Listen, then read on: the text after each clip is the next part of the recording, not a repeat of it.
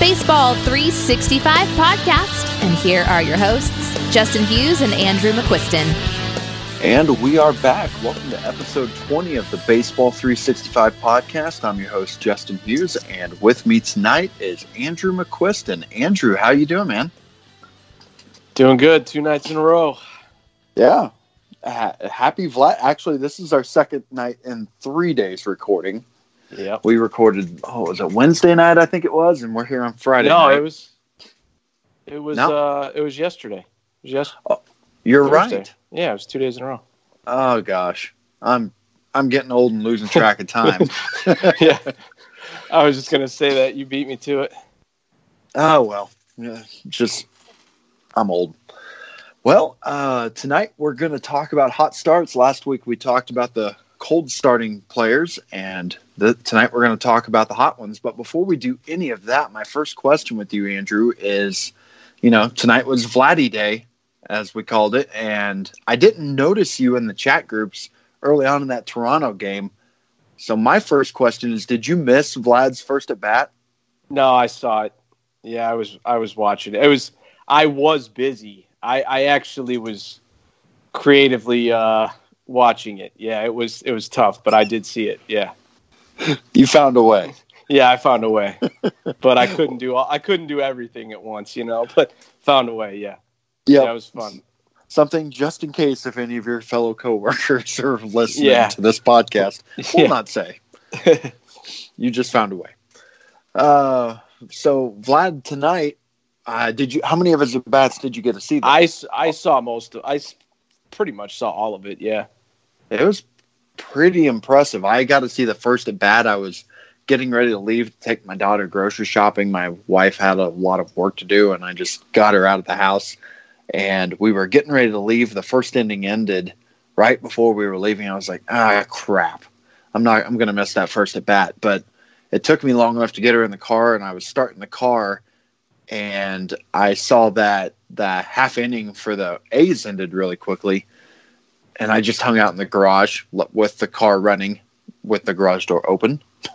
But watching that while I was still on Wi-Fi at the home, and I got to see that first at bat, and then I missed the rest, but it went 1 for 4, and it looks like it was pretty impressive. I just saw that double right before we started recording where Chad Pinder, is that right? Chad? Yeah. He had the first one, he grounded out. I think he got it to like 2-2, grounded out to first, and then the next two were like to the warning track pretty much. The second one was Pinder, jumped up, probably would have hit the wall. And then the third one was like right center. It was like right in front of the warning track. And then the fourth one was double down the line. Yes, which they pinch ran him for. And I made my typical rant that I do. It was the ninth inning and it was a tie game, leadoff double. I absolutely hate in tie games and late situations when you take one of your best hitters out of a game to put in a faster guy. And I was thinking the same thing when they did it, but it's one game. And I also was thinking like, well, maybe this is kind of their way of letting him get his last ovation too.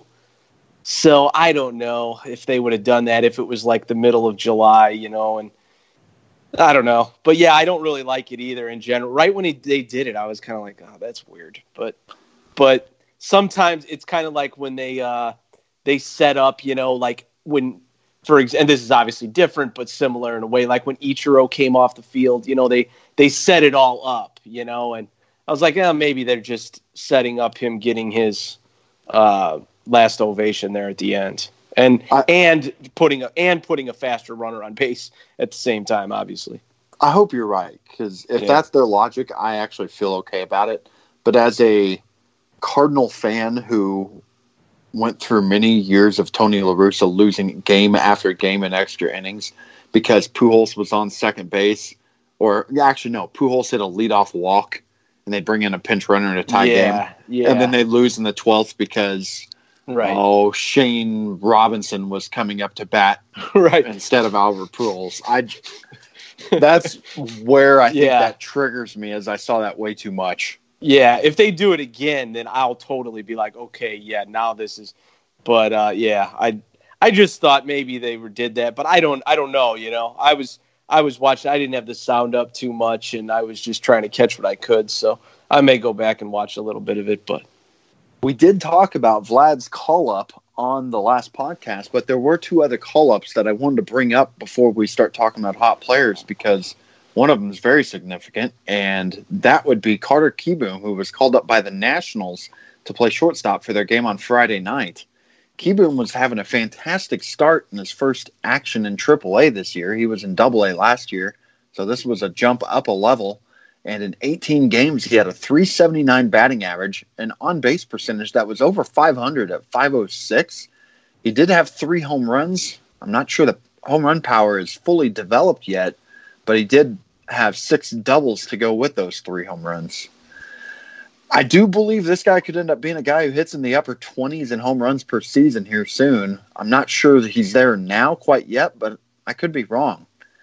He's not a stolen base guy, and Andrew, if I'm right that his power isn't fully developed yet, even if he lands a starting gig for the rest of this year, I'm not sure he has a ton of value in 2019. What do you think?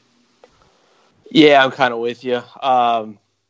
It's mostly hit and power. Like the power and the hit just kind of have to play. He doesn't run a ton. Good team. Probably he'll hit at the bottom of the lineup for now, short term. But did hit a homer tonight, and who knows? He could be good. I mean, he's definitely a good prospect. This may be lazy comp, but the guy who he reminds me of that I think his upside is, or what I'm hopeful for him to be, is his teammate Anthony Rendon right now, which is a guy who hits in the mid-20s, maybe upper 20s in home runs.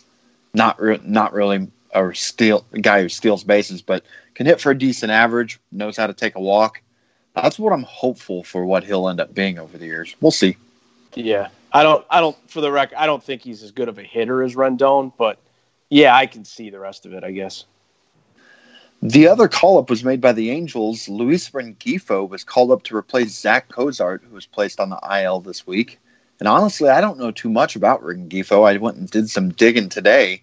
And Andrew, I think I remember you mentioned him before the year as a late-round flyer. No, I don't think you said late-round flyer, but someone to watch in case he got called up. Do you remember talking about him? Yeah, I think we talked about him a little bit, maybe at like the end of one of the probably the second base podcast. I don't remember, one of those second base, shortstop, one of those. But yeah, he has he's got good stolen base numbers in the minors, so just someone to be aware of for sure. I mean, it's not like the Angels are flooded with a bunch of talent that's gonna keep him out of the lineup if he's decent, and he's got some speed there.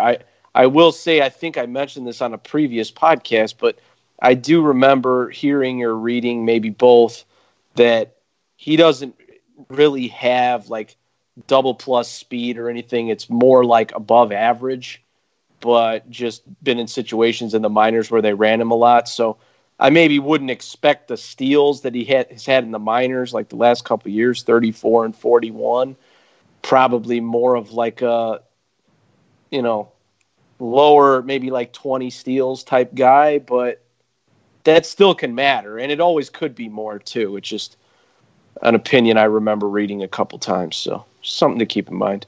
Yeah, maybe he's an Adam Eaton type guy in terms of the stolen bases, and just somebody who maybe steals 15 or 20, hits a few home runs. He doesn't have the home run power that Adam Eaton has, which I'm making it sound like Adam Eaton's Babe Ruth here, but even if he gets to 25 steals or something, though, that is valuable. So, I mean, it's definitely someone to monitor for sure. You probably need to pick him up, I would think, in most leagues. Who would you rather have between him and Cole Tucker? That's kind of a good one, I guess. I just thought of it. The only thing is, I haven't looked much at. Yeah, I'm just looking at Rengifo tonight. He's 2 for 2. Yep. And they've got him hitting 7th, and he took a walk. Which that guy could work himself in the top of the lineup, I think, easier than the Pirates. Maybe. I think that's debatable. I would probably say Tucker, but it is close. Yeah, it's close. They're similar. Yeah, I think I lean Rengifo. Hey, we only have our one bet this year. Maybe this is our second. Oh, no, dang it. No, I'm good. You're not baiting me on that. Because I don't even have a strong opinion on it, honestly. I could see it. I could see it totally going either way. Okay. Well, yeah, Rengifo's 2 for 2 with a double and a walk so far. Pretty solid start, but I think the reason I say that is the Pirates, they just mess with the youngsters. And I don't know if the Angels really have that kind of track record like them. I think he does have a better shot at getting to the top of that lineup and actually holding a gig than the Pirates. It's definitely really close. Okay, well, now let's get on to the players off to scorching starts.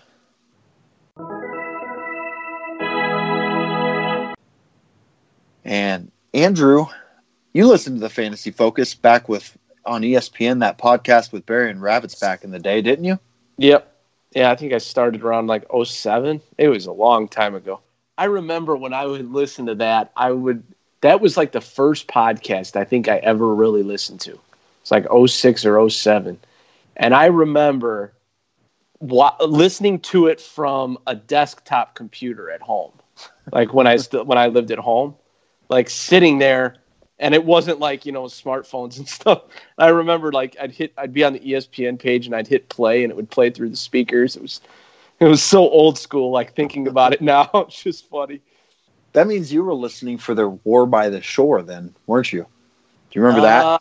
I remember hearing about that. I don't think I listened right around then, but I think it was shortly after. Somewhere in there, though. Yeah, I don't remember what it was. God, it's so long ago. But I started listening in November of 2009 or fall 2009, something like that. I guess it would have been fall. I think they still had the end of season going on, or maybe the season that just ended. But my wife finally talked me into getting an iPhone. We both got iPhones and taught me this about these podcasts. And yeah, I discovered that one and the Prospect 361 one right about the same time. But I bring up all that to say they had the name game, which when they were debating between two players, and Barry always hated that people would use his stuff and call it the same thing. Yeah. And I was trying to think of what to call it, and I've been sitting there thinking about it, and I finally came up with my name, which we're all doing the same thing. We're all talking about, would you rather have this guy or this guy? And it seems like every podcast has their own name for it, and I came up with one, and that is Him or Him. Sounds good to me. I don't know if it's a good name or not, but that's what I came up with. That's what I'm going to go forward with. Yeah, I wouldn't have come up with anything better, so that sounds good to me. So we'll play a few of those with these hot starts, because when you're talking about guys off to hot starts, that's when you want to be talking about, are these guys you want to be selling, and would you sell them for this guy who's either off to an okay or a cold start?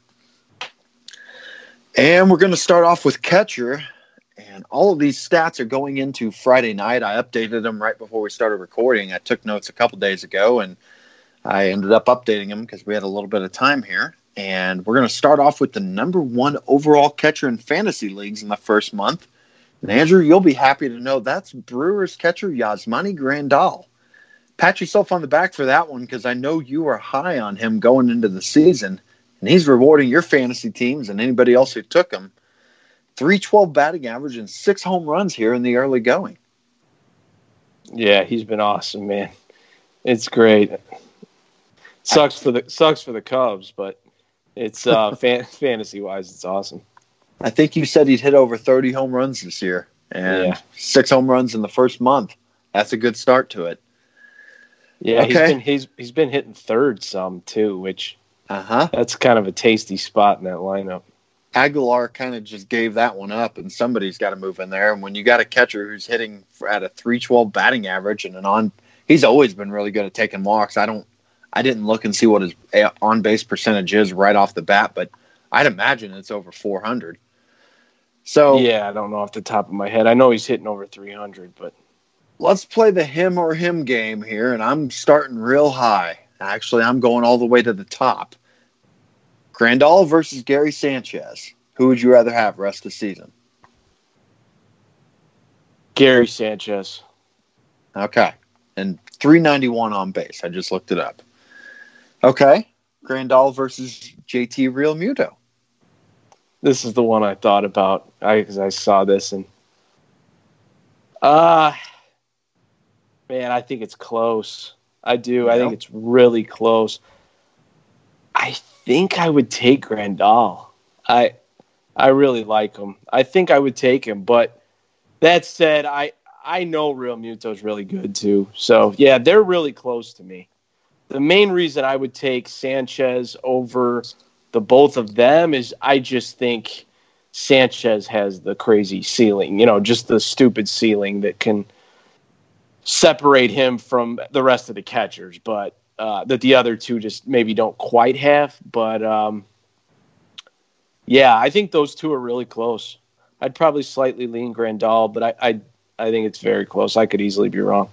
Going back before the year, you said Grandal had 30 home run upside. That's what you were saying and hopeful of. But on that same podcast, we were saying Gary Sanchez has 40 home run upside. So I'm with you, and I actually think I would take Grandal over Realmuto too. Which, if you're taking him over him, that means you have him at number 2, right? There's nobody else that you'd have over Grandal. Yeah, no, those are the three for sure. I mean, 3-2, 2-3, however you want to put them, and if you want to put Grandal third out of the three, yeah, that's fine. But he's just in such a good lineup, good park, and he's good. It's just good combination. The other two are too, though. Obviously, Realmuto's playing good too. So you're doing fine if you have any of them. Yeah. Next up, I'm going to bring up the Cubs' Wilson Contreras, who's third amongst catchers. After a breakout 2017, last year was a pretty big disappointment for Contreras. Only hit 10 home runs in 138 games. But early on, this year's a different story.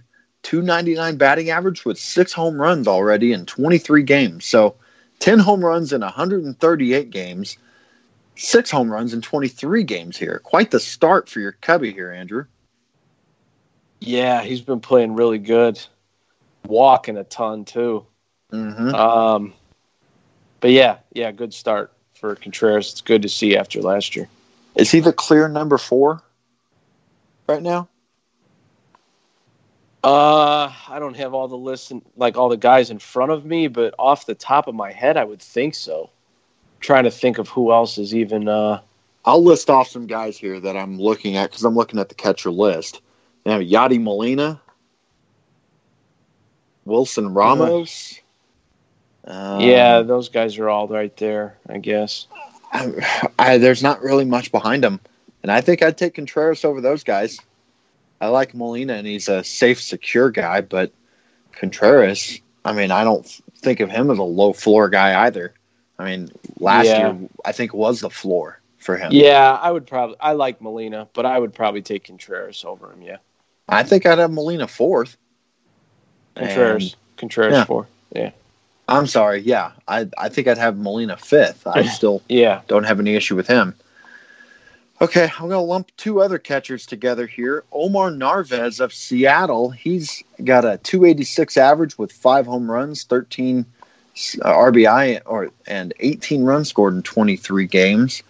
And then the other one's Mitch Garver, who's hitting 400 in only 12 games, but he has 5 home runs, 10 RBI, and 11 runs, and he's getting more playing time there in Minnesota as of late. Which of those 2 would you rather have? I'd probably take Narvaez. Is that how you say it? Narvaez? Yeah, it's Narvaez. I butchered that pretty bad then. Just because he's the clear starter. That's the main reason. Garver, there's Castro and Astudillo there. He's just not going to get the plate appearances that Narvaez is. So, yeah, I would take Narvaez for sure. Man, Astudillo, that's a guy who just continues hitting.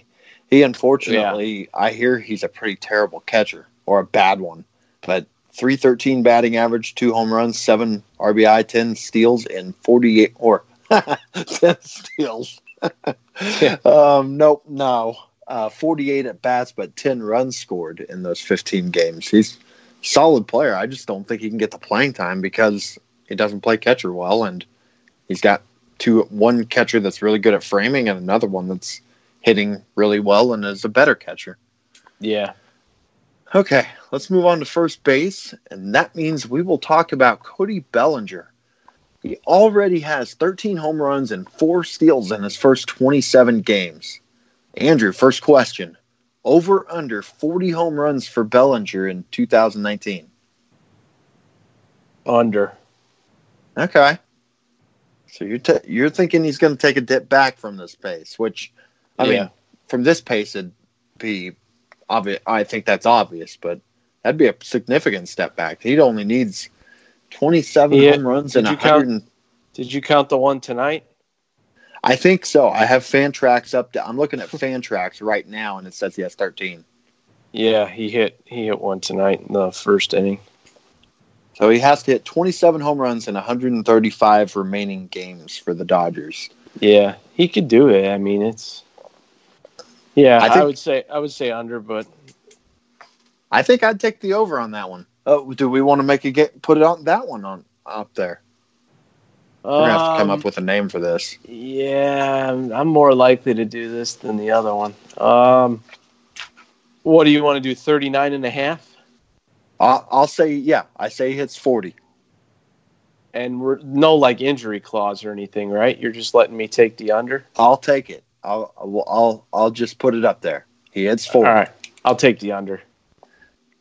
I'm writing it down now so I remember. 39.5. If he hits 40, you win. Hits 40. I say.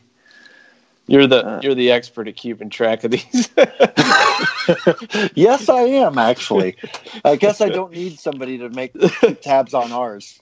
For those that don't know, I am the guy who keeps track on all of Rich Wilson and Tim McLeod's steak and liquor bets on baseball.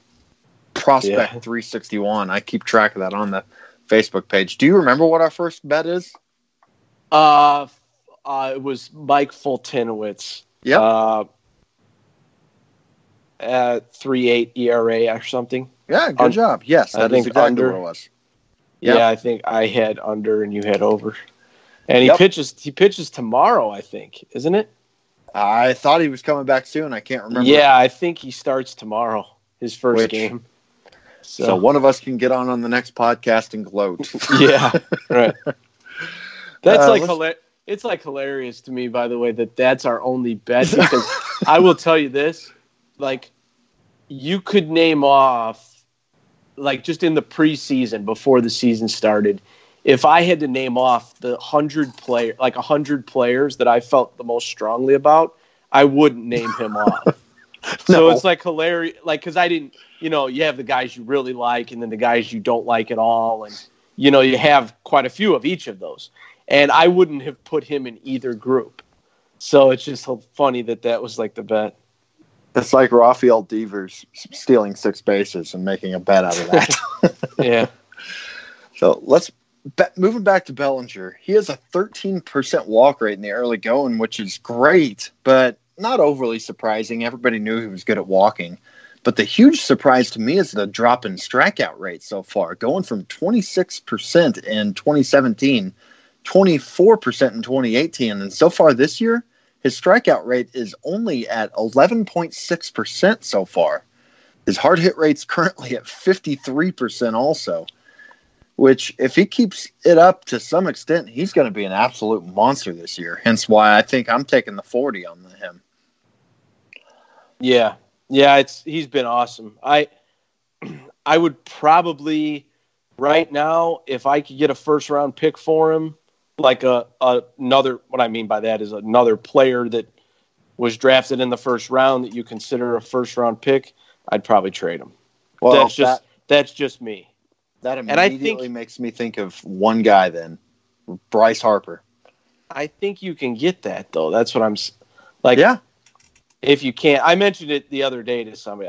We were talking about it. I was like, I would sell high on Bellinger. It's not that I don't think he's good. I think he's awesome, but I don't think that he's this. Well, he's obviously not this awesome. But if the perception of him has gone from second or third rounder to first, I'm out. You can have him and give me the guy that I think is a first rounder. That's just how I feel about it. Yeah, I don't think I'd feel comfortable taking him as a first rounder in drafts next year, even if he goes out there and hits 45 this year. And he's on other guys I feel better about. He's on a rampage, and you should be able to get a lot. So yeah. I would consider something like that. I'm going on a sidetrack here since I said Bryce Harper's name, and I have not talked about him enough this year because he's my favorite player. But are you worried at all about his strikeout rate? Do you know what it's at so far this year? Have you seen? I have not seen where it's at, no. I think I saw it was at 31% so far. Ooh. Yeah. Yeah, that's high. That is still high. Walks are still high. Walks are still high. He did homer tonight. Oh, good for him. I like to hear that. I'm looking right now. 30.4% going into tonight. But yes, a 17.9% walk rate. But that 253 batting average is coming with a 346 batting average on balls in play, and he's always been a guy who hits the ball hard, and I think he'll always be if a batting average guy if his strikeout rate doesn't go too high, but he's got to get that down. Yeah. Okay. Going off track, trying to get us back on now, and the next guy I'm going to bring up is Pete Alonso, who's also off to a great start as a rookie with a 302 batting average and 8 home runs. Mets fans seem to be falling in love with this guy who seems to be exceeding expectations in the early going. And Andrew, we have touched on him some. Do you have anything to add with him? No, not really. He's a beast. I'm really impressed by what I've seen. It's been awesome. Yeah. 3 other first basemen that are off to really good starts are Trey Mancini, Christian Walker, and Jay Bruce. Andrew, those 3 kind of obscure names before the year or guys who were not really high on radars. How would you rank those 3 rest of the season? I would probably say Walker, Mancini, Bruce. Yeah, that's how I'd have it too. Yeah, I think Walker's pretty legit right now. I like Mancini too, but yeah, I think that's the order I'd go with.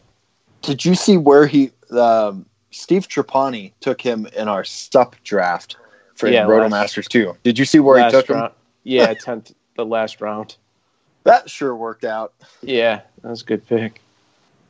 Okay. It's crazy. Like, it's so weird to me, like how he's, I think, 28, and how does a guy that can do this just be left to nothing? I mean, I know he was blocked, but he hasn't always been on Arizona either. But it's just like, that's just wild. I mean, 28 now, just getting a shot when you can obviously are capable of doing this. It's pretty wild. It is pretty wild, and I'm just now really looking at his Fangraphs page for the first time. I would be selling that guy if I had him, though. That 341 batting average is coming with a 430 BABIP right now, a 29% strikeout rate. I think I'd try getting out if somebody's willing to buy that it's legit. Whew. Maybe if I dug a little more here. Oh my word! Here's a crazy stat for you. His hard hit rate. His hard hit percentage right now is 69%. Wow. That's the highest I've ever seen. I knew that he was, the other day I was looking at something, and he was like at the top of like hard hit or whatever. Okay. That may dial me back a bit because, Aaron Judge is always a guy who hits at a high strikeout rate, but he just hits the ball so hard when he hits it, and he plays in a small park. Okay. Yeah. Maybe I would hang on to him. I don't know. You're playing. Well, I don't think you're like that. I don't think you're getting a lot for the guy yet, though. Yeah. So I would just ride it out. I mean, you didn't pay a lot. He's playing awesome. He's building value, even if he is overperforming. I'd just ride it out for a while. That's true. Till people really start paying attention. I just don't think that you take Christian Walker to somebody and try and sell him off they're going to just be like, what do you, they're almost, I feel like you just kind of get laughed at a little bit. They'd have to approach you, I think. Yeah. In about a month, maybe it'll be different. Yeah, right. Okay, next up, second base. One of the big surprises early on is the explosion of White Sox infielder Yoan Moncada. Struggled a lot last year. I think you had a great stat on him before the season, and so far he has 6 home runs and 2 steals, which isn't a huge shock because we all knew he had tools, but a .320 batting average does feel like a huge shock. And his K rate in the early going is significantly lower this year, down to a reasonable 22.5%. Andrew, what are your thoughts on him right now? It's good to see him making improvements. I still think the batting average will drop and the K rate will probably rise some. I mean, it's still a pretty small sample, but yeah, it seems like he's turned the corner a little bit. Yeah, reason to feel some optimism if you own him.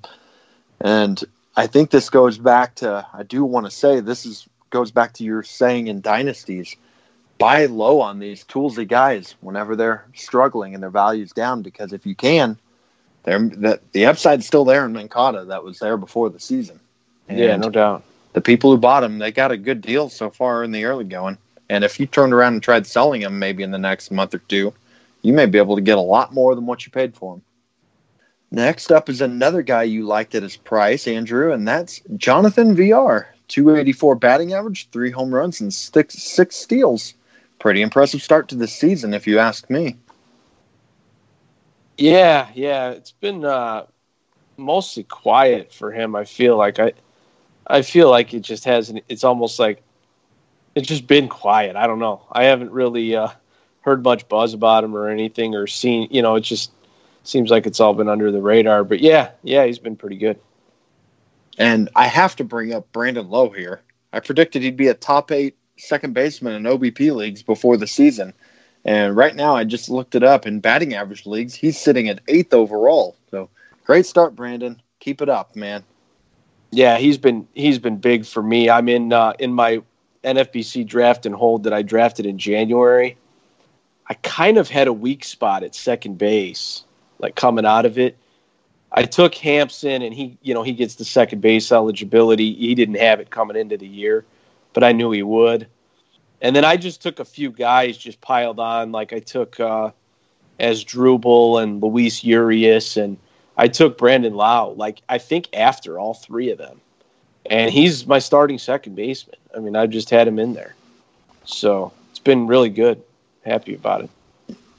Is that the NFBC league or is that the draft and hold league by Jory's running? No, it's the NFBC draft. It's a draft and hold, but it's NFBC. I'm in a couple.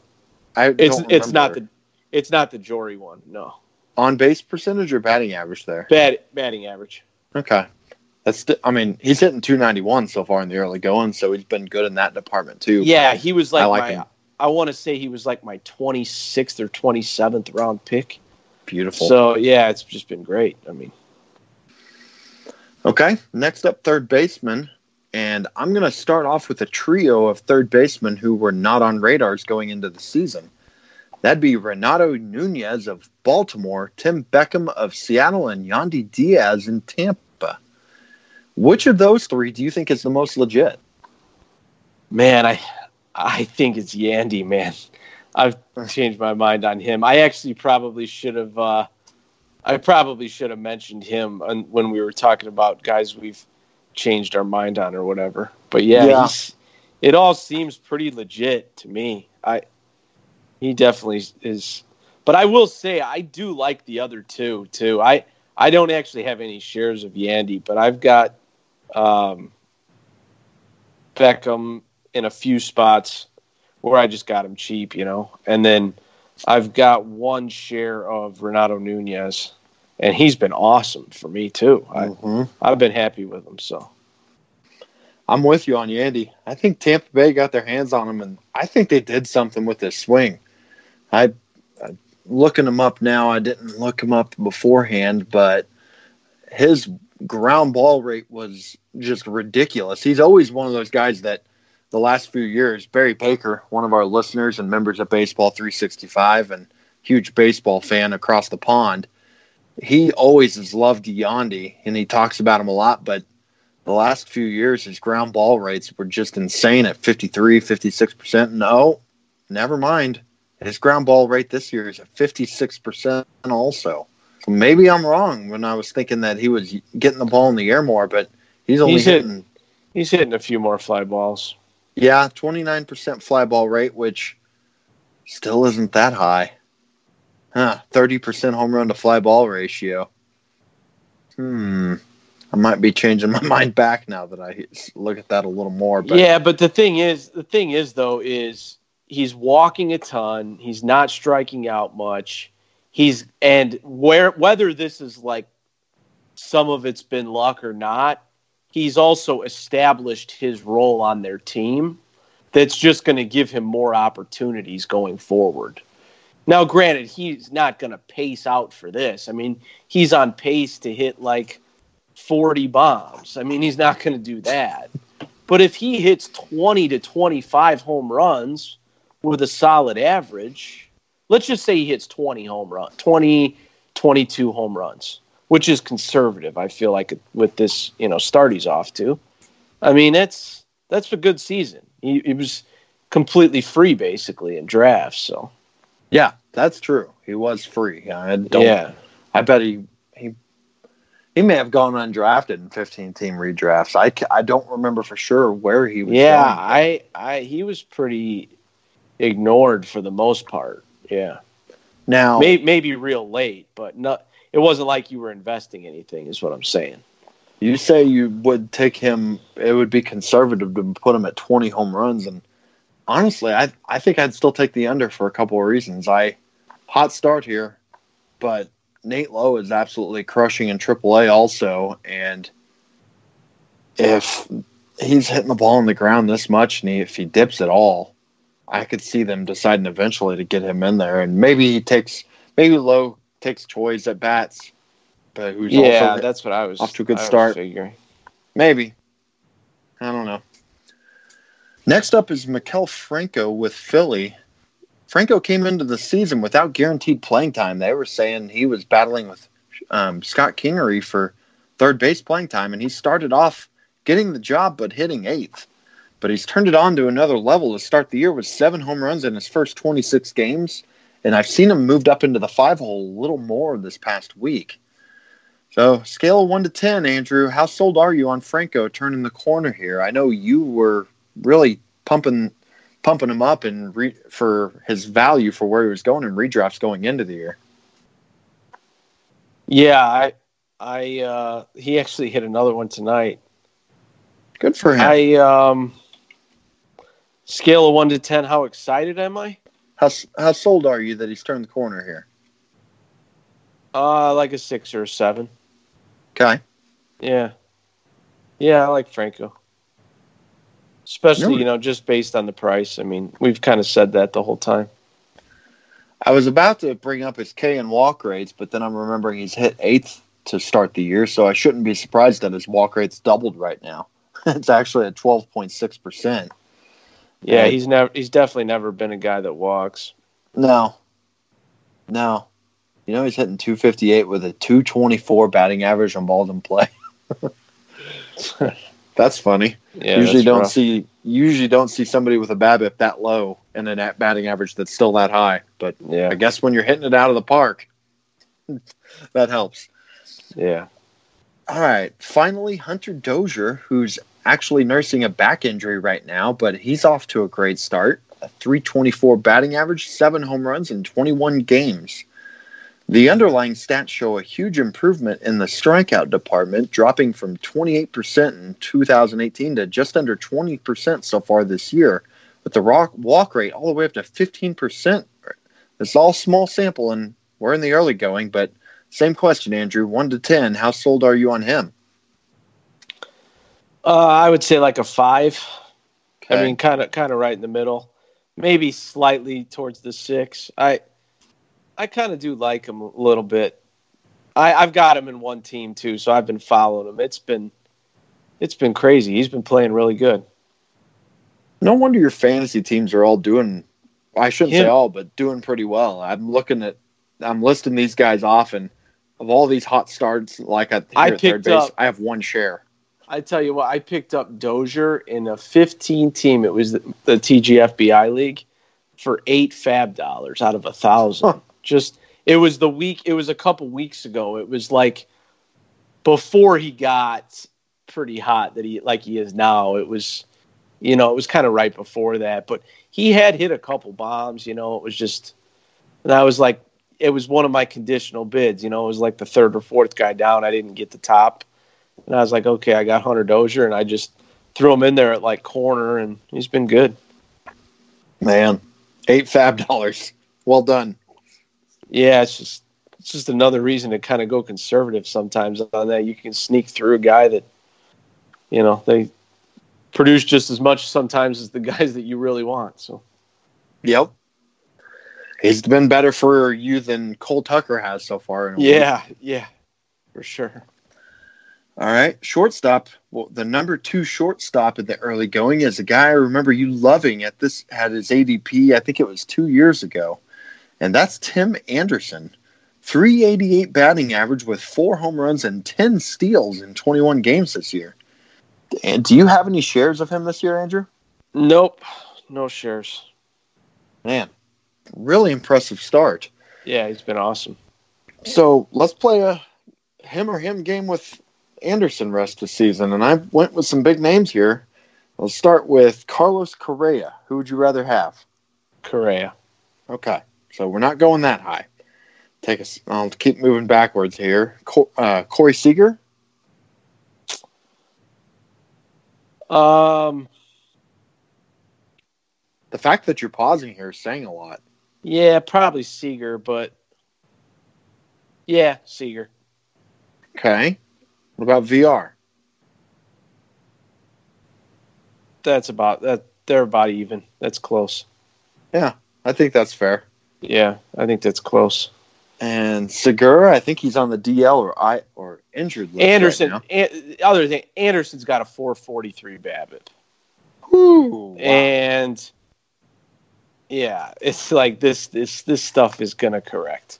I mean, it's he's still not walking. His walk rate's lower than last year. He's not striking out as much, at least, but yeah, it's going to correct. It's a hot start, but it'll correct. So, but yeah, I like him a little more than I did coming into the year. Yeah, for sure.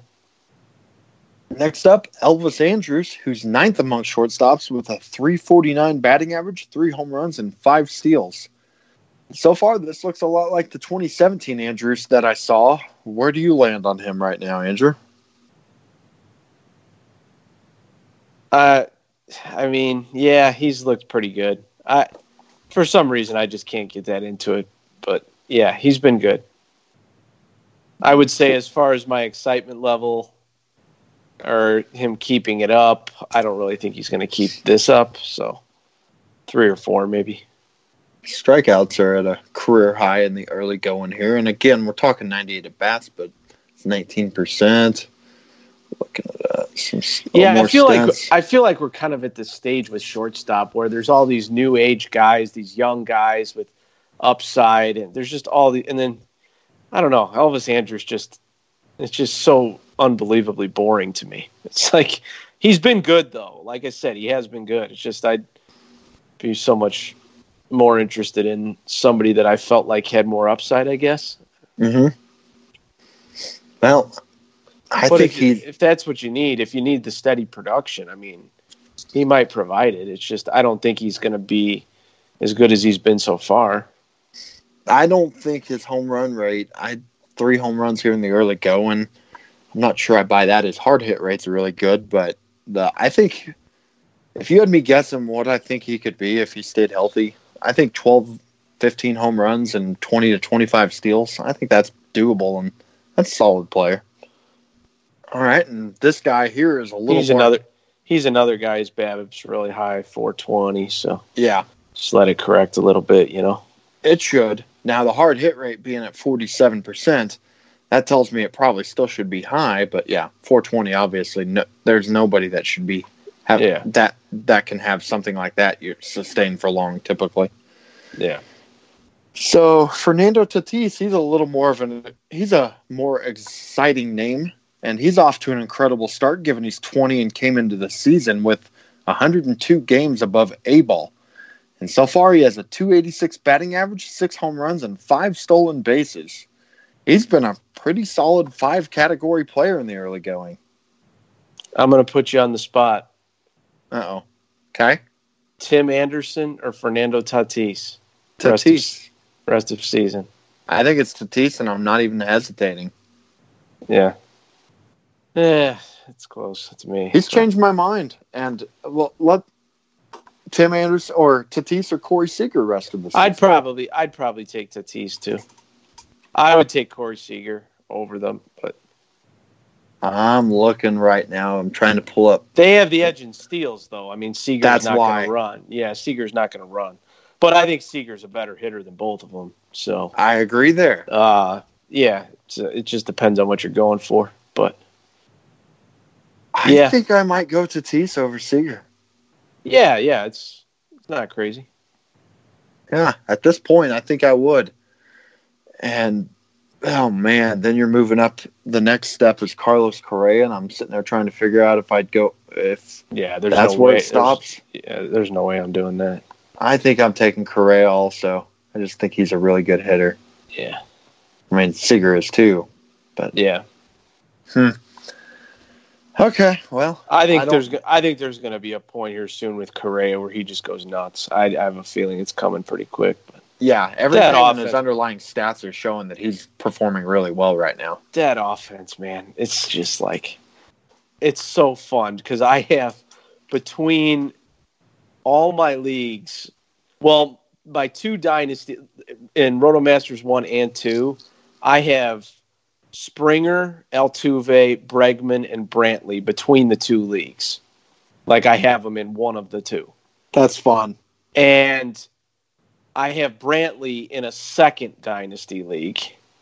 And then I have Correa in one of my redrafts. So it's like the whole Astros lineup. When they go off, it's just I'm getting some kind of benefit out of it somewhere. You know, it's great. It's kind of that way with the Rockies too. I kind of have that similarly with the Rockies, but yeah, the lineup is so good. It's just awesome. If you're going to have a lot of shares of 2 different lineups, I think you picked maybe the best 2 to have. 2 pretty good ones, yeah. I mean, yeah, especially with the Yankees all injured and the Red Sox struggling in the early going. I think that's probably the best 2. Maybe the Dodgers. I've got plenty of those Yankees shares too, but yeah, it's. And I'll mention Dansby Swanson here. I haven't paid much attention to him this year, but I do remember seeing he was off to a fantastic start, but apparently he's cooled off already. He's fallen to shortstop number 13 at this point. I know you had shares in the past. Do you have any now, Andrew? Yeah, I have him in. I've got him in one redraft league. Yeah. Okay. He's actually in my 12 team redraft. He's the guy I pulled for Vlad. Okay. Well, that's a nice upgrade. Yeah, just because that team I'm kind of loaded with shortstops. I got Correa, Jorge Polanco, and Swanson. So and Cole Tucker. So I just put Vlad in, and Swanson was the one I pulled for now. I mean, it's kind of, matchups and stuff. I just play it, but. And I think it's time we talk about Mondesi. We have not talked about him since the season began, and we both ripped on him pretty good before the season started, and it's time to talk about him. We were both completely out on him, and so far he's been okay. 275 batting average, 3 home runs, and 7 steals. Actually, in the notes, I put not bad for a 2-hole hitter, but I think I'm already going to take that back because all you have to do is look at his on-base percentage and see it's not really that pretty. Andrew, what are your thoughts on Mondesi and what he's done so far? Surface stats are good. I still think the same thing that I thought before the season. I'm not wavering yet, but he has been pretty good so far. So, actually, what's interesting looking is batting average, on base, strikeouts, walk rates, they're all pretty close to what he did last year. But Yeah. his BABIP is 30 points higher. About his hard contact, that's all almost pretty much the same as soft contact's up a bit and medium's down. But yeah, I'm with you. I think it's a continuation of what's happening last year so far, but I still can't buy in completely. Yeah, I want to get a little more. If he's still doing good. I mean, it's like people are praising him and stuff like, oh, Mondesi and this, and it's like he still has a 308 OBP. Like I know, I mean, it's like he still has a 279 career OBP. Last year it was 306. Like I get that he has his strengths, but the people who like to point out his strengths never want to point out his weaknesses. And like I said, I'll give it to him. He's been pretty good so far, but still a 308 OBP, and I still just want to see it longer.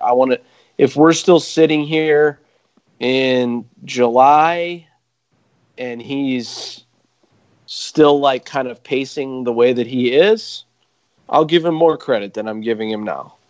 But I just want to see a little more. Yeah, I'm with you there. Okay, let's move to outfield. And we can't start talking outfielders without talking about Christian Yelich. 13 home runs, 5 steals, 333 batting average so far this season. And what's funny, 13 home runs here in April, and he's had 2 that were robbed by outfielders. So he could easily have 15 right now. And I said before the season regression was coming for him, and he seems to have responded by sticking his middle finger right up at me with those 13 home runs. I'll play the same game I played with Bellinger here. Over under 40 home runs hit for Yelich this year. Under. Okay. But, I mean, not by a lot. Who hits more home runs, Bellinger or Yelich? Oh, that's a good one. Yeah, I didn't hit you with that one. I just thought about it. Bellinger. I think I would take Bellinger and I would even give 5. Yeah. I might even be. I don't think I would contemplate even giving 10. I don't think I would. Oh, that's great. That's crazy. I'll take Yelich plus 10 if you want to make a bet.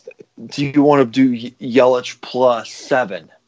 Yelich plus 7.5. Carrie, keep talking. We'll come back to it at the end of the podcast. Okay. Maybe we'll get another bet there. I'm trying to think, and I don't want to put like 2 minutes of dead air time, so just keep going. But possibly we could, yeah. Okay, we might get our third bet here. So you're saying he's close to 40, which means you'd take the over on 35? No, I think I'd probably say low 30s still. Okay. What's he at now? 13? 13. Same as Bellinger. 20. Yeah, I would say like 33 to 36, somewhere in there. Yeah. Well, yeah, in that case. Bellinger, I'd probably say like upper 30s.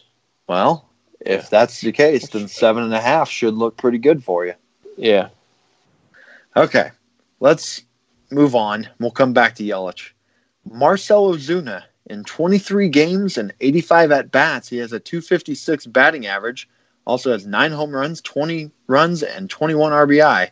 And he's also somehow chipped in 30 stolen bases. He had that awesome 2017 season with the Marlins, where he had 37 home runs and a 312 batting average. But his first year in St. Louis last year wasn't that great, with 23 home runs and a 280 batting average. There was a lot of talk that he was hampered by a shoulder injury last year, and this start sure seems to be backing that up because he's saying he feels better going into this season. And that 250 batting average, that's coming with a 248.5 BABIP, which is significantly lower than his career, which his career batting average on balls in play is 322. So that 256 looks like that could be on the rise also.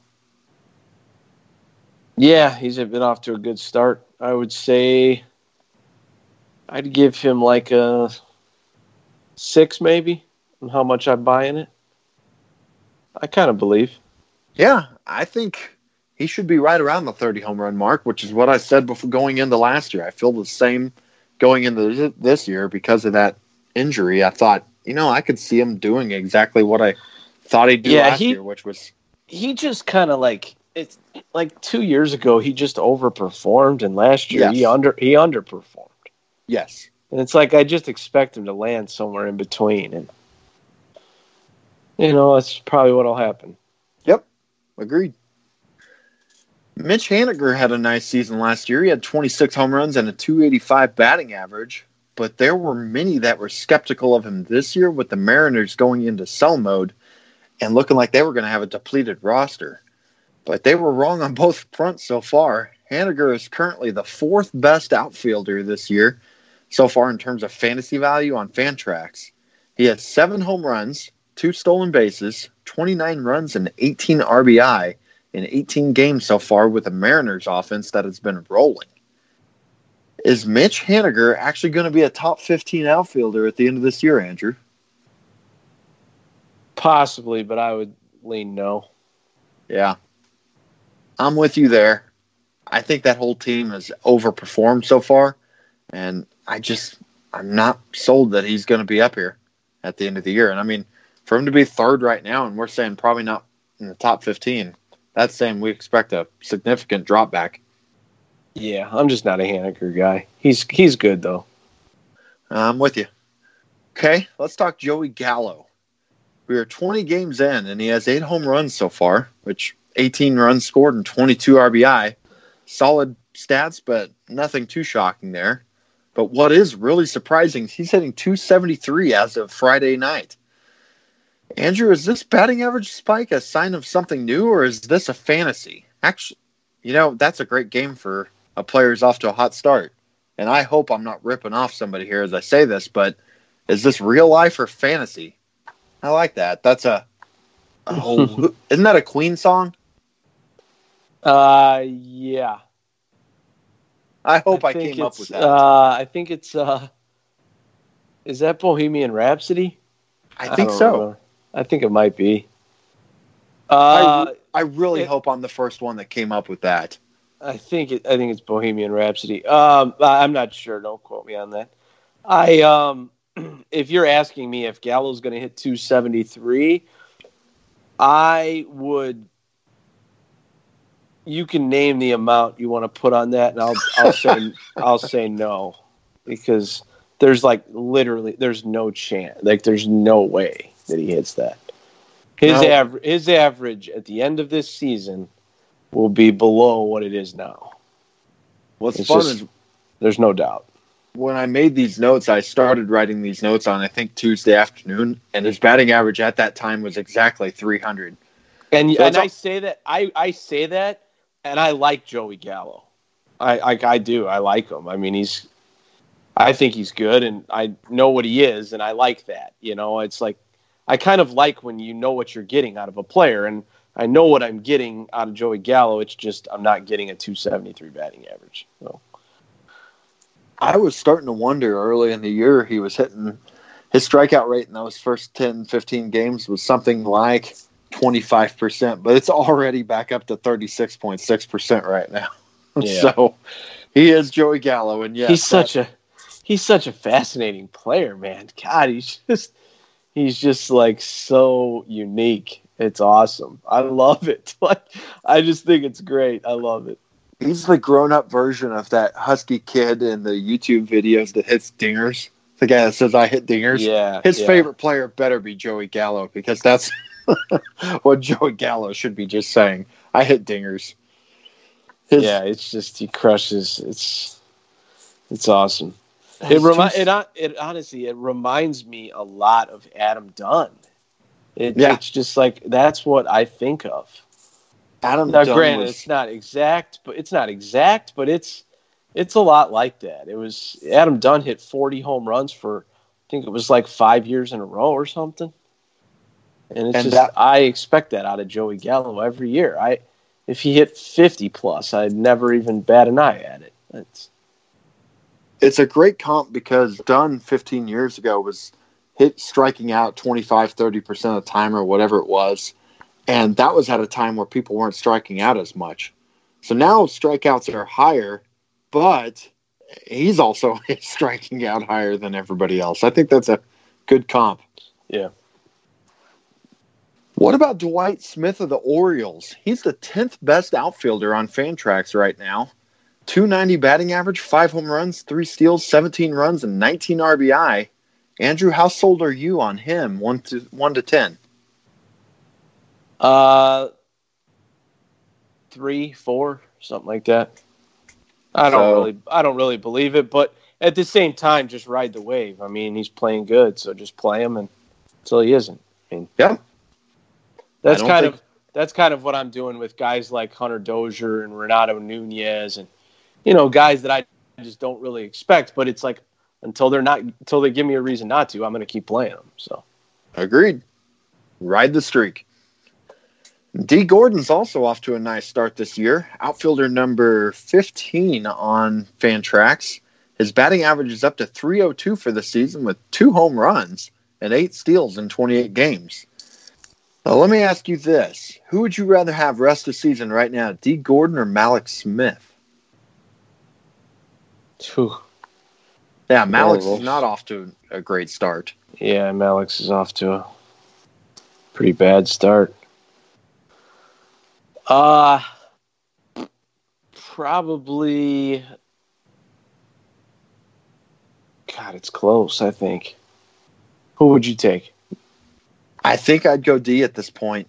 I've seen D have these resurgences before, and I think I'm sold in that he's the hotter guy, and I think he's gonna. I just feel a little better about him. Mallex Smith, 180 batting average, 1 home run, 8 steals. I'm trying to look him up on Fangraphs as we're talking. Yeah, I think I'm with you. Actually, I'm surprised I'm saying that right now, but I think I'm with you. We liked Mallex before the year. I think I'm with you. 29% strikeout rate for Mallex so far this year. Ugh. So he's got to get that. He's got to improve that if he wants to stay on top of that lineup, because I think he's still hitting first and D. Gordon's hitting. Who am I trying to think of?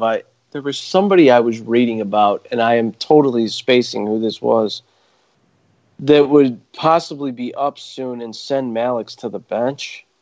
Who am I thinking of? It's somebody in the Mariners minor leagues, and I just am totally spacing it. Surely not their guy who had all the knee injuries that's in Double-A. Surely not him. Kyle Lewis? Yeah. No, imagine. No, somebody else. I'll think of it. Yeah, I can't think of any prospects that'd be coming up and taking this job. I remember reading it, and they were saying like, they'll make Mallex a 4th outfielder. Basically, I just forget who it was, and I'm spacing. I'm just totally spacing it, but it'll come to me. They're still hitting D. Gordon 9th despite this start. Like tonight, Mitch Haniger, and I think he's been hitting leadoff a lot lately. He's hitting leadoff, and D. Gordon's in the 9 hole. Yeah. Smith's not even in the lineup. I don't know if he's hurt or if they've started giving him more games off. Okay, well, we'll keep moving on. And the last outfielder I was going to talk about here is Alex Gordon. This guy goes from waiver wire fodder the last few years to being a top 20 outfielder in the early part of the season. 311 batting average, 5 home runs, 15 runs scored, 21 RBI through 25 games. Looking at his Fangraphs page, his hard hit rate is up a bit, but the biggest change I see from last year is the strikeout rate. Last year he struck out 21% of the time, which is not great, but not horrible. And this year it's only at 10% so far. Alex Gordon, is he real life or fantasy? 1 through 10, how sold are you on him? How sold am I? Probably like a 5. How pumped am I? Like a 10. I'm like loving this dude right now. He's been huge for me. I've got him in multiple leagues. He's been awesome. He's just been on fire. Like him and Dozier, it's been crazy. He is one of the hot starters of all of this list of guys who were free agents who I did manage to get a share of. I have him in my auction league where I was getting killed by injuries. and he's been a big help for me for my last place team.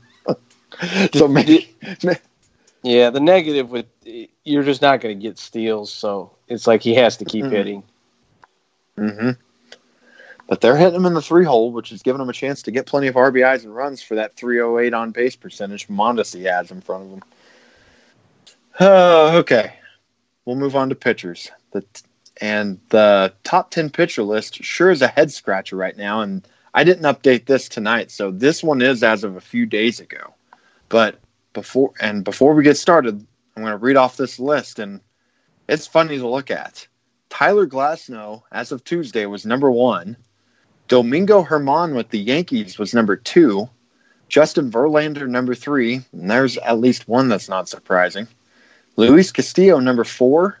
Trevor Bauer at 5. Jose Berrios at 6. Marco Gonzalez at 7. Patrick Corbin at 8.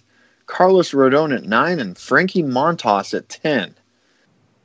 So my first reaction at those 5 pitchers that were on the list that were not top 50 options as starting pitcher before the year. And 5 of them are guys who at least are not too shocking. And we talked about Glasnow last week, Andrew, or you did on the podcast, so I figured I'd gloss over him and move to Germán of the Yankees. 25 innings pitched, 1.75 ERA, and a 0.818 whip with 4 wins. And I think I remember you saying before the year, Andrew, you liked him as a late-round flyer. Did you manage to land some shares with him? Yeah, I've got him on one team. He's been That's awesome. nice. Yeah. Yeah, he's been phenomenal. That's the type of stuff that can win leagues for you if he was to keep this up or keep pitching at a high level. Yeah, just sticking for part of the year on a guy like that is huge. By the way, not to change the guy was Jake Fraley. The Malik the Australian. Guy. Yeah. I think I can't remember who it was. It may have been James Anderson, but somebody had talked about him possibly being up in the middle of the season and sending Malik to the bench. So Tim Anderson just hit a walk-off home run, by the way. It's crazy. Jeez, oh Pete, is he on fire? What a start! They were doing big tonight too. I think I saw. They won 12. They just won 12-11, and they were down 10-3, if I recall. They were down, right around that. Yep, something like that. It's crazy. But I got Germán. Sorry to get off track. I got Germán in the one league, and he's been really good. All right, let's talk about 3 other big surprises this year. Marco Gonzalez, Carlos Rodon, and Frankie Montas, which Rodon, that's not fair. He got absolutely lit up tonight, so he may be the last of these 3 now. But which one do you think is most likely to stick as a top 20 starting pitcher, Andrew?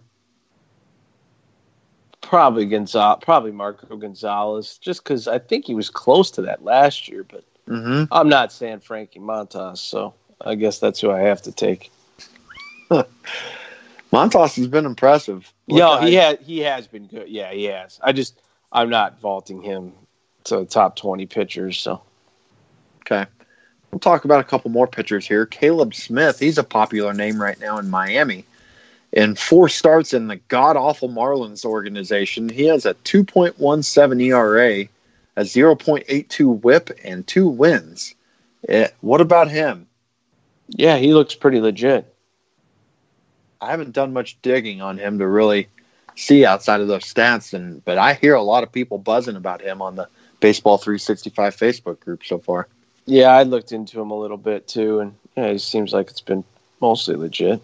Well, that's good for the guys who got him early. A little bit low BABIP, but it's most of it looks good. High K rate. What about Joe Musgrove? He's also off to a nice start. 1.59 ERA, 0.84 whip, 1 win, and 4 starts. How would you feel about him if you owned him? Is this something that can sustain, or would this be somebody who you'd be looking to sell? Yeah, I've actually been thinking about him a lot this season. Because I've kind of been hard on him in the past. He's been really, really good. Yeah, he looks good. I always say, anytime it comes up where it's like, would you sell or buy? Like, I've had times where I have sold and bought the same guy within days. it just in the really, same league. No, in different leagues. But like one situation, every league is different, and your situations are different in all of them. But I've had times. It truly, it's just, I'm always going to say it just depends on the price. That's like my universal answer, because if I can get a guy cheap, or if someone's going to give me the farm, it really just depends. But I think Musgrove, I mean, he's been good. I like him definitely like him more than I did. I've never really been huge on him, but yeah, he seems like he's been pretty legit so far. You saying you've bought and sold guys in a couple days apart just reminded me of a story. I just went and looked it up. 2009, Ben Zobrist had 27 home runs and 17 steals in that breakout season for the Rays, and I bought him the next season in my home league, and he was not hitting home runs at all in the early going that season.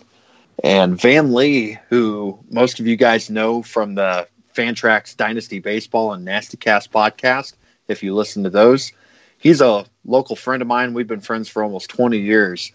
And I sold him Zobrist in May because he wasn't hitting home runs. It was a 12-team league, and I was fed up with him. I sold him to him. I don't remember what I got back. It wasn't much. I sold him low. And he went on to hit like 4 home runs in the next 2 weeks, and I'm just pissed. And I end up giving him Carlos Lee of the Astros. 2 weeks later, I give him a much better player to get Zobrist back because I really did need some help at second base. And then he proceeded to hit 10 home runs all season.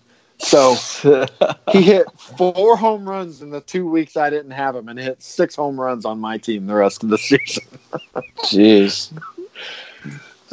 Yes, we all make mistakes, and that was definitely my earlier years of playing where I was not doing as much digging and that stuff makes you learn.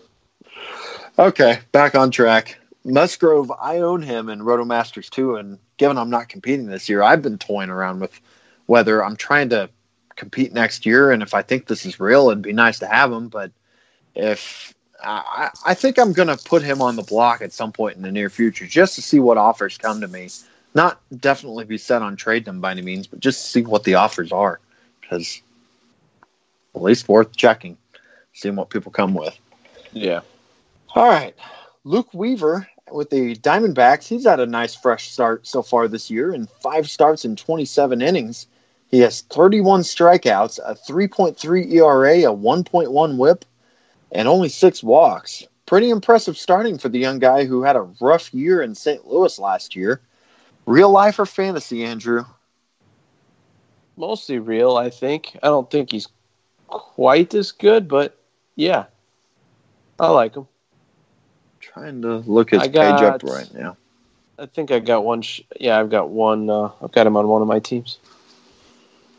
Underlying stats like it. That 3.3 ERA has got a 3.1 xFIP right now. So Fangraphs, they're saying that that's legit too. And when you've got a 10.3 strikeouts per 9 and a 2 walks per 9, that is going to usually lead to success. Yeah. Good for him. Yeah, he's been solid. Okay. Let's rank these next 3 hot starters that I was going to bring up, and that is Marcus Stroman, Jordan Lyles, and Ross Stripling. How would you rank those 3 the rest of the year? I would definitely have Lyles last. Not even close, really, with him. But as far as Stroman and Stripling, if you told me Stripling would be in the for Stripling starts, I want Stripling, but I think Stroman will get more innings. So it kind of just depends on what you're going for. Yeah, I think I'm taking Stroman over Stripling for that reason, but I agree on a per start basis. I'm taking Stripling. And yes, Lyles number 3. Yeah. Okay. I'm going to move into relievers, and I don't have many to talk about. They're so fickle, typically, though it's not really been as bad of a year this year. But there are 2 closers who are off to incredible starts so far, and one is Shane Green with the Tigers, and the other is Padres closers of Kirby Yates. These are 2 of the top relievers so far this year that they're really helping those teams. I think they both are already in double digits in saves. I know Green is. Yates might be. To me, both feel like definitive sell highs, though, as both could be traded to teams competing that would put them into setup roles at some point this year.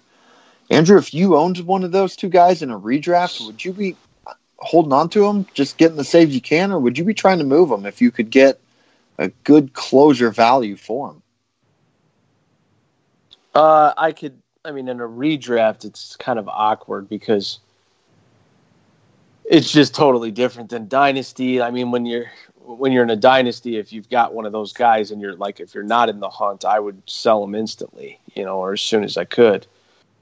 In the hunt, it's kind of tough, and in a redraft, you're just trying to win now, of course. So it's tough because if you only have one or two closers and you're trading them, like, you can't give away all your saves either. So it's difficult. I think they carry more value in a redraft league than they do in a dynasty league.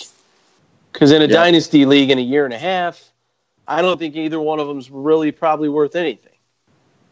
Here's the way I'd say it. If you're in a, like, let's say 15 team, we play in a lot of 15 teams, and you have maybe three closers. And if you have three closers in a 15 team, then I would trade one. Yeah, and I would specifically be trying to trade one of those guys. Unfortunately, most league owners, I think, are going to realize that about Shane Green, but Kirby Yates might be one that people would be more likely to maybe buy because the Padres aren't losing and they've got a winning record. And maybe he'll stay in there for that reason. Maybe they'll stay above 500 and they'll decide to run with them. And so maybe Yates is one I would hang on to, be more likely to hang on to than Green. Yeah. I mean, I could see that going either way. I had something I wanted to bring up here, too. I was thinking about, if you don't mind me just mentioning this, with relievers. So I was looking at last night because I've been thinking about, like, there's so many of these teams. I still feel like, so we're sitting here, it's late April, and I still feel like there's so many of these teams that their closer situation is like, we still kind of don't know what it is. I mean, I'm just going to run through this because I was looking at it. Okay. So you've got the Cubs, which is kind of a mess. I don't even know who's getting ninth. Strop, but yeah, kind of a mess. Philly. I'm pretty much just gonna name these off. Okay, Cubs is one, Philly is 2, Braves is 3, Marlins is 4. Baltimore. I've got the teams here. Hold on one sec. You can cut some of this out. Tampa Bay is 5 because that's been kind of a little jerked around. I mean, I know that one makes no sense. Yeah, I know Alvarado is the one you think, but that one's been a little herky-jerky. Toronto, I wouldn't really count that because it's pretty much Giles, but you have your questions with them or him. That's 6. Baltimore is 7. Boston, I still wouldn't consider a stable situation. The Twins is what are we at now? 9? That's number 9. The White Sox, I guess you could consider column A. KC is 10. There was 12 I had. The Angels is 11, and Texas. Or Seattle, too. There's another one. I mean, there's... Yep.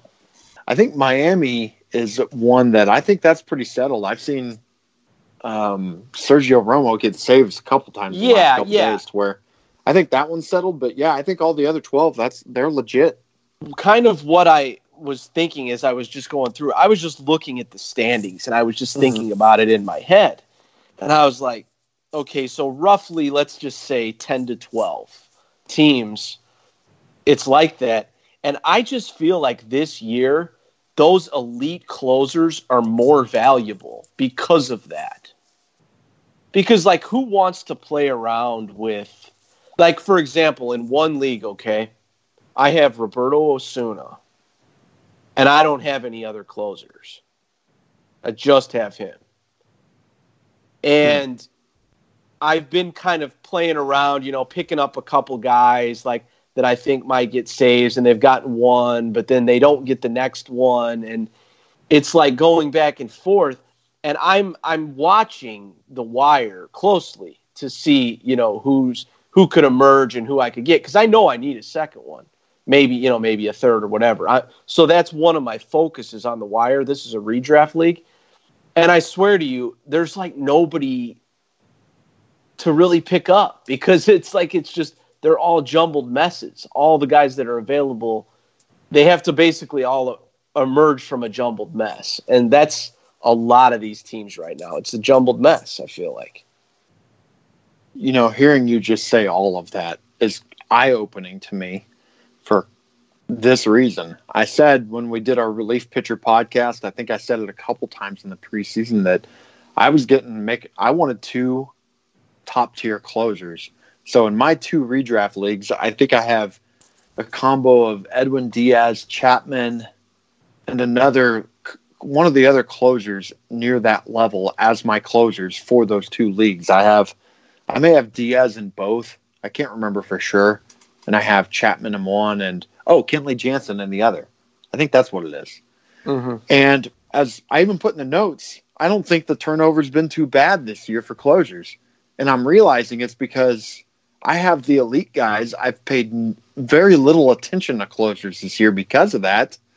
Because I had Colomé also, who's worked out well for me. And I just didn't even realize there were that many teams that are a mess. And those guys who waited, they're hurting right now unless they were lucky enough to get Green or Yates. Yeah, and the other thing, too, is like one league, okay, I have Blake Parker. And so what happened in this league was I drafted Trevor May. And then towards the end, like one of the I took Trevor May, 30-round draft. I took Trevor May in like the 20th round or the 19th, whatever, 18th, somewhere in there, 18th to 20th. And then I took Blake Parker in like the reserve rounds, like round 27 or something. And Blake Parker has been the one getting the saves. And Blake Parker's been really good. Like, he's been good. He hasn't blown any saves. At least I don't believe he has. But he's given up, I think, 1 run the whole season. And so, typically when the guy's in the closer role, he has to blow saves to lose the job. And there was a couple instances since Blake Parker's last save was 9 days ago. And there's been multiple instances since where Taylor Rogers has been in for the save. And I haven't been like listening to the broadcast, so I don't, every time, but I'm just like, what is Blake Parker? Blake Parker hasn't given up a run since his first appearance this year. Jeez. But like, it's almost like he lost, or at least temporarily lost the job. Like, it's super weird. And I feel like there's other teams, like that's one example, but some of these other teams, it is like that. And I feel like those elite closers like Diaz, Chapman, Osuna, etc., Kenley, Trinan, the guys you put them in, set it, forget it. Like, I feel like this year was a great year to go for the guys like that. This was the year of the double ace double closer for me. As long as it wasn't Kimbrel. Yes. God. As long as you took an elite closer who was on a roster. That's a whole nother mess. And I don't mean to get too far off the rails here, but is that guy going to pitch this year? I think he will. I just don't think it's going to be until the second half after June. I think at this point, nobody's going to sign him whenever they could wait a month and keep the draft pick. I think he will have somebody sign him after the draft starts. It sucks for guys who took him. I know you did in one of your last drafts. I think I have him in 2 leagues. Yeah, it sucks. I don't think you can. You can't cut him unless you're in one of those shallow leagues with a shallow bench. But Man, that would just be I brutal to would have behold them. never put like the percentile of this happening. I would have had it so low. I would have never thought it was going to come to this ever. Yeah, I think even a week before the season, I was saying I think he'll be signed on the first game of the season, like Greg Holland was last year. I would have, if I would have thought that this could happen, I mean, I would have thought of it totally different. I mean, I just never saw this coming. This might be something that changes future seasons when people are drafting, because Dallas Keuchel too, just sitting out there. People thought they were getting deals because this guy wasn't signed, and in today's game, if you have a draft pick stuck to you and you got a free agent who's wanting more money than the team's value, they're just going to leave you out there. Yep. Okay. Back to closers, and I had one other one I was going to talk about, and that was Jordan Hicks, the Cardinals' new closer. In 10 innings this year, he has 13 strikeouts, 5 walks, and a 2.6 ERA. And this guy could be an elite closer for years to come, or at least I think he could be. What do you think, Andrew? Yeah, he could be for sure. He's got nasty stuff. Okay, well, let's play a him or him game with him, and I'm going to start in the middle and work my way up here. And Hicks or Ken Giles rest of the season? Hicks. Okay. Raisel Iglesias. Iglesias. Okay. So I think Iglesias was right there in that 10 to 12 range amongst closers before the years. So you're saying he's a back-end number one closer then? Yeah, off the top of my head, without having any list here in front of me, I think he'd be in like the 12 to 15 range among closers. Somewhere around 12, probably. Yeah, that sounds about right, given you're taking him behind Iglesias. Yeah.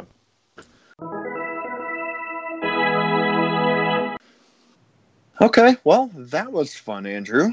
And that's all the players I have. But before we get out of here, I thought that I'd turn this into a thing about the real life and the teams that are off to hot starts.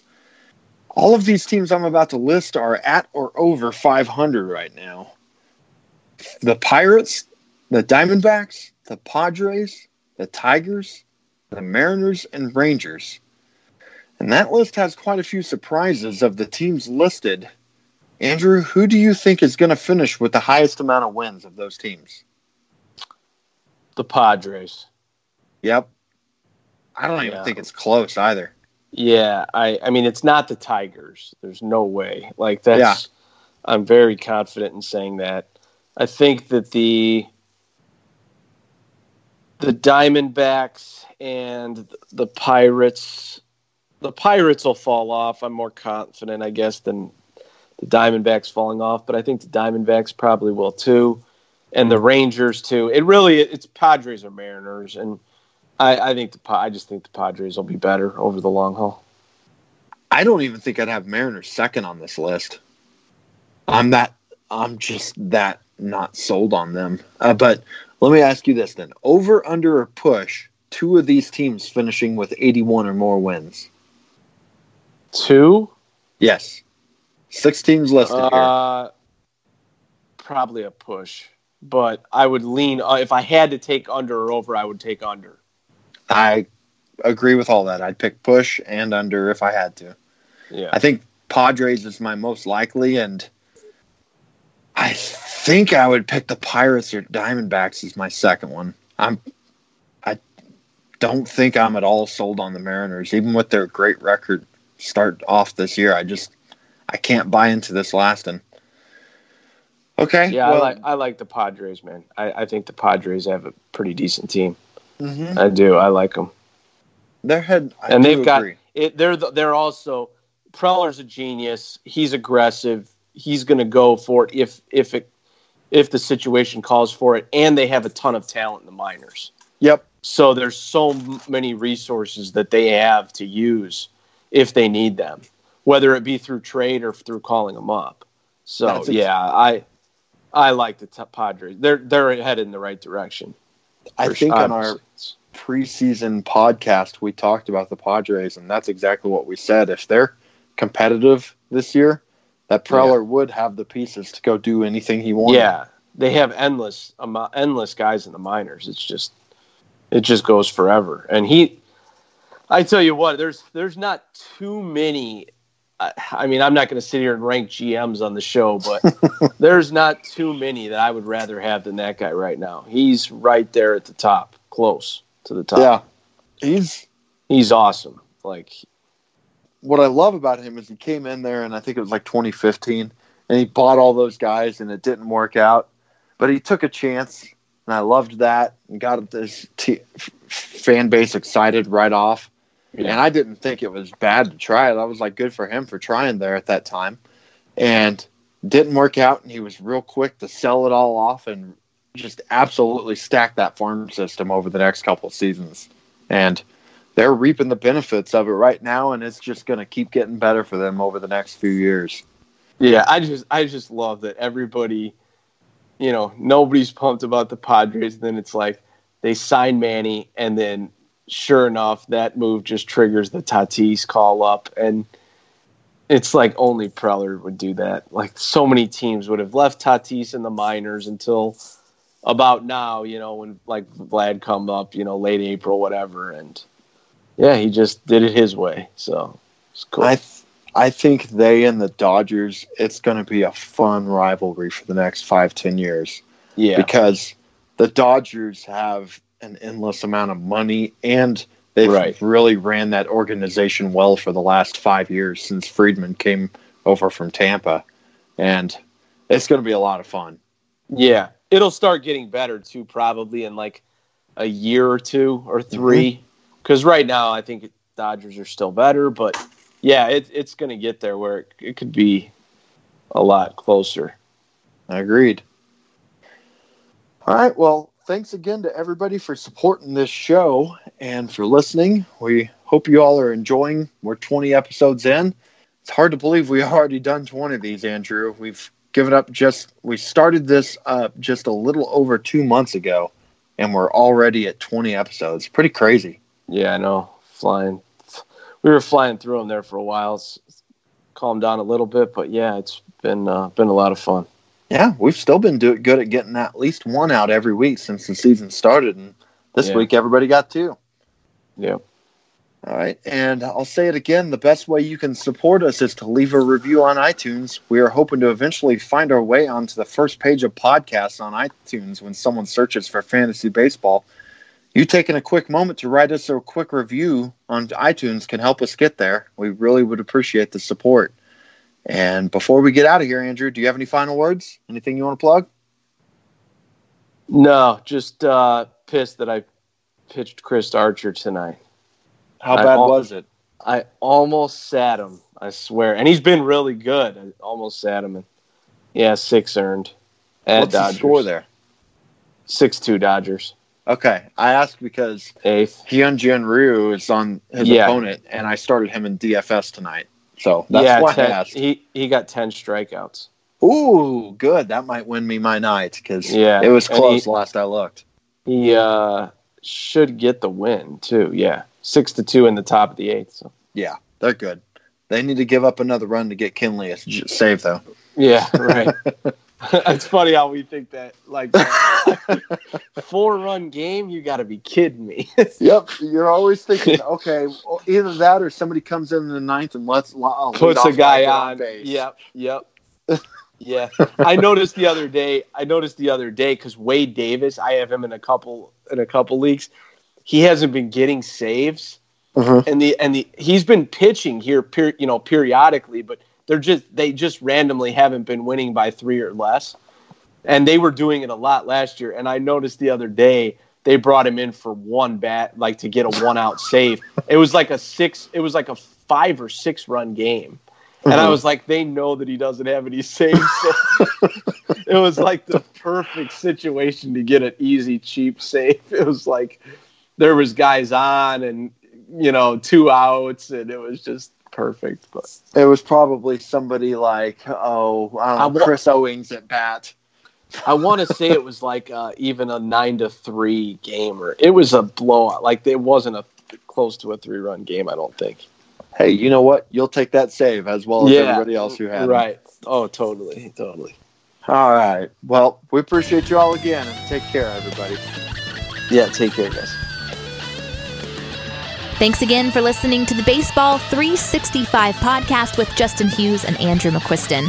Be sure to check the show notes for all the details on today's episode, along with quick links to Facebook and Twitter. If you have a question, a comment, or a suggestion, we would love to hear from you. You can find us at the Baseball 365 Facebook group or send an email to us, baseball365pod@gmail.com. And if you like the show, take a moment, rate us on iTunes. And once again, please join the Baseball 365 community on Facebook. That's where baseball lives 365 days a year.